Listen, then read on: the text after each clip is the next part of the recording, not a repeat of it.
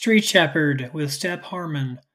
True stories of Jesus on the streets, reaching the broken and lost. Chapter 42. Dog's Best Friend, Jesus. The homeless man had just found the dog, and, shortly after, it got hit by a car, which broke its paw.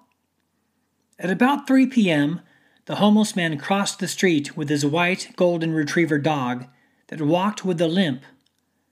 The dog couldn't put weight on its front right paw, looked broken. "Go and help them," the Lord said to me. I had never seen them before and knew this area very well.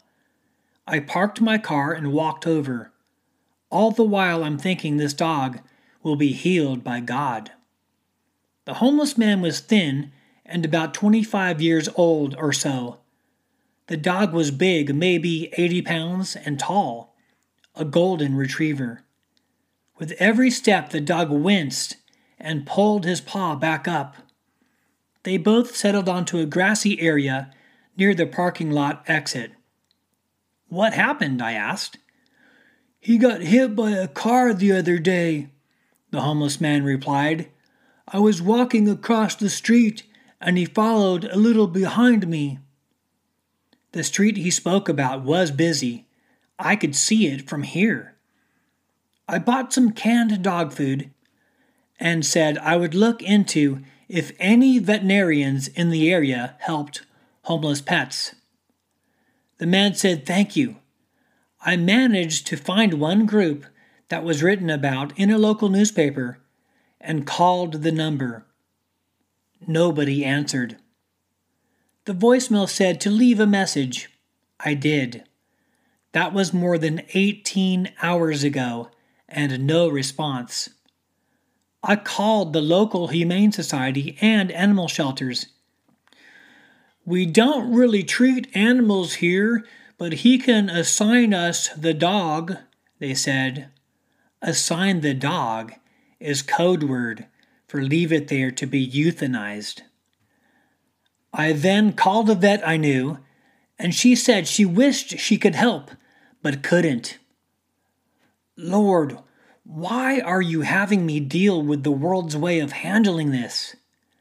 I wanted to pray for the dog right away, earlier. Because I want people to know the world's system is broken, that even when they try or say they will help, they often cannot or will not. The wisdom of the world creates programs, hours of operation, and schedules and bureaucracy, all of which hinder solutions and healings. Life is always real time. Finally, later that night, the Lord spoke to me again. "Now go and pray for the dog." The dark sky held few stars as I departed. By now the man and his dog could be anywhere. I drove 7 miles north and got off the freeway, turned into a parking lot, and there they were, right in front of me. That's the way God works, precision. I didn't have to go searching everywhere. The man had the dog in a shopping cart, so it wouldn't have to walk. Good idea, I thought. "Lay hands on the dog," the Lord said to me, "and he shall recover." I went over and patted the dog's head and looked into his soft brown eyes.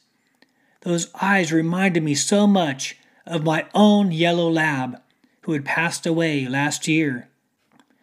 There is an eternity in those eyes, a kindness seldom seen in any eyes anywhere. Those gentle dogs are an awesome example of God's design. As I pet the dog, I prayed in the Spirit. "He will now recover," the Lord said to me. Yes, there are good organizations and efforts, and they can be used of God. But the world often falls way short as the wisdom of man reaches its limits and leads to frustration and anger. Not by strength, nor by might, but by my Spirit. God is able even as humans are not. You see, there is freedom and power that the world will never know unless we show them. You've been listening to Street Shepherd, the podcast. I'm Step Harmon. I really appreciate you listening. And be sure to share these testimonies with others of Jesus on the streets. Once again, thank you for listening. I appreciate it. God bless.